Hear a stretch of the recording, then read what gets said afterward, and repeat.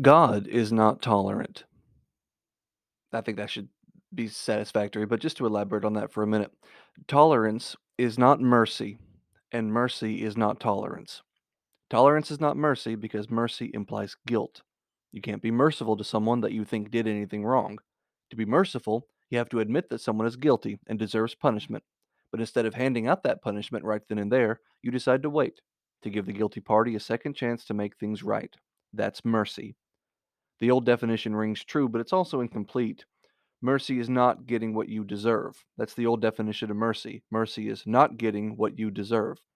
But the point of mercy is not just to cancel a deserved punishment, but rather to delay that punishment. Mercy says, you did wrong, you deserve punishment, but I'm not going to give you that punishment until, let's say, next week. And so you have 7 days before you're punished.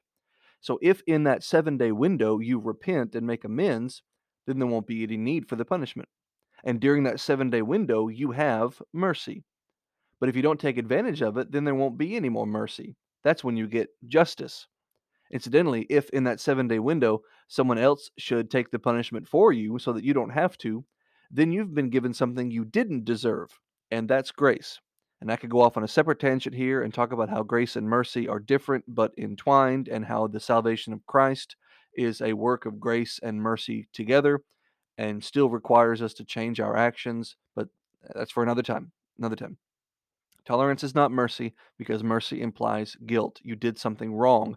And so if you're going to get mercy, you have to have done something wrong to get mercy. Tolerance is a totally separate thing. On the other hand, mercy is not tolerance because tolerance implies apathy. You can't be tolerant to someone whose crimes matter to you. To be tolerant, you must shrug your shoulders and say, it's no big deal, who cares? Someone does wrong, but you don't care, so you don't hold them accountable. What is that? Is that mercy? No, that's tolerance. That's you hand waving a crime. That's you treating wrongdoing as something not worth fussing over. The difference between the two might be subtle, but it's also instinctively knowable. You can just tell when someone is the recipient of mercy versus tolerance. In both cases, the guilty party gets to leave the courthouse free and clear. But in the case of mercy, there's an understanding that the criminal must change, or he won't be free and clear much longer. In the case of tolerance, the judge just moves on and forgets about it and lets the criminal continue being a criminal. Tolerance is inherently unjudicial. It is unjust. It is the negligence of judicial responsibility.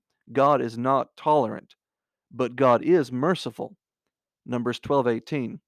The Lord is long-suffering and of great mercy, forgiving iniquity and transgression, but by no means clearing the guilty, visiting the iniquity of the fathers upon the children to the third and fourth generation. All of us have sinned and deserve the justice of God.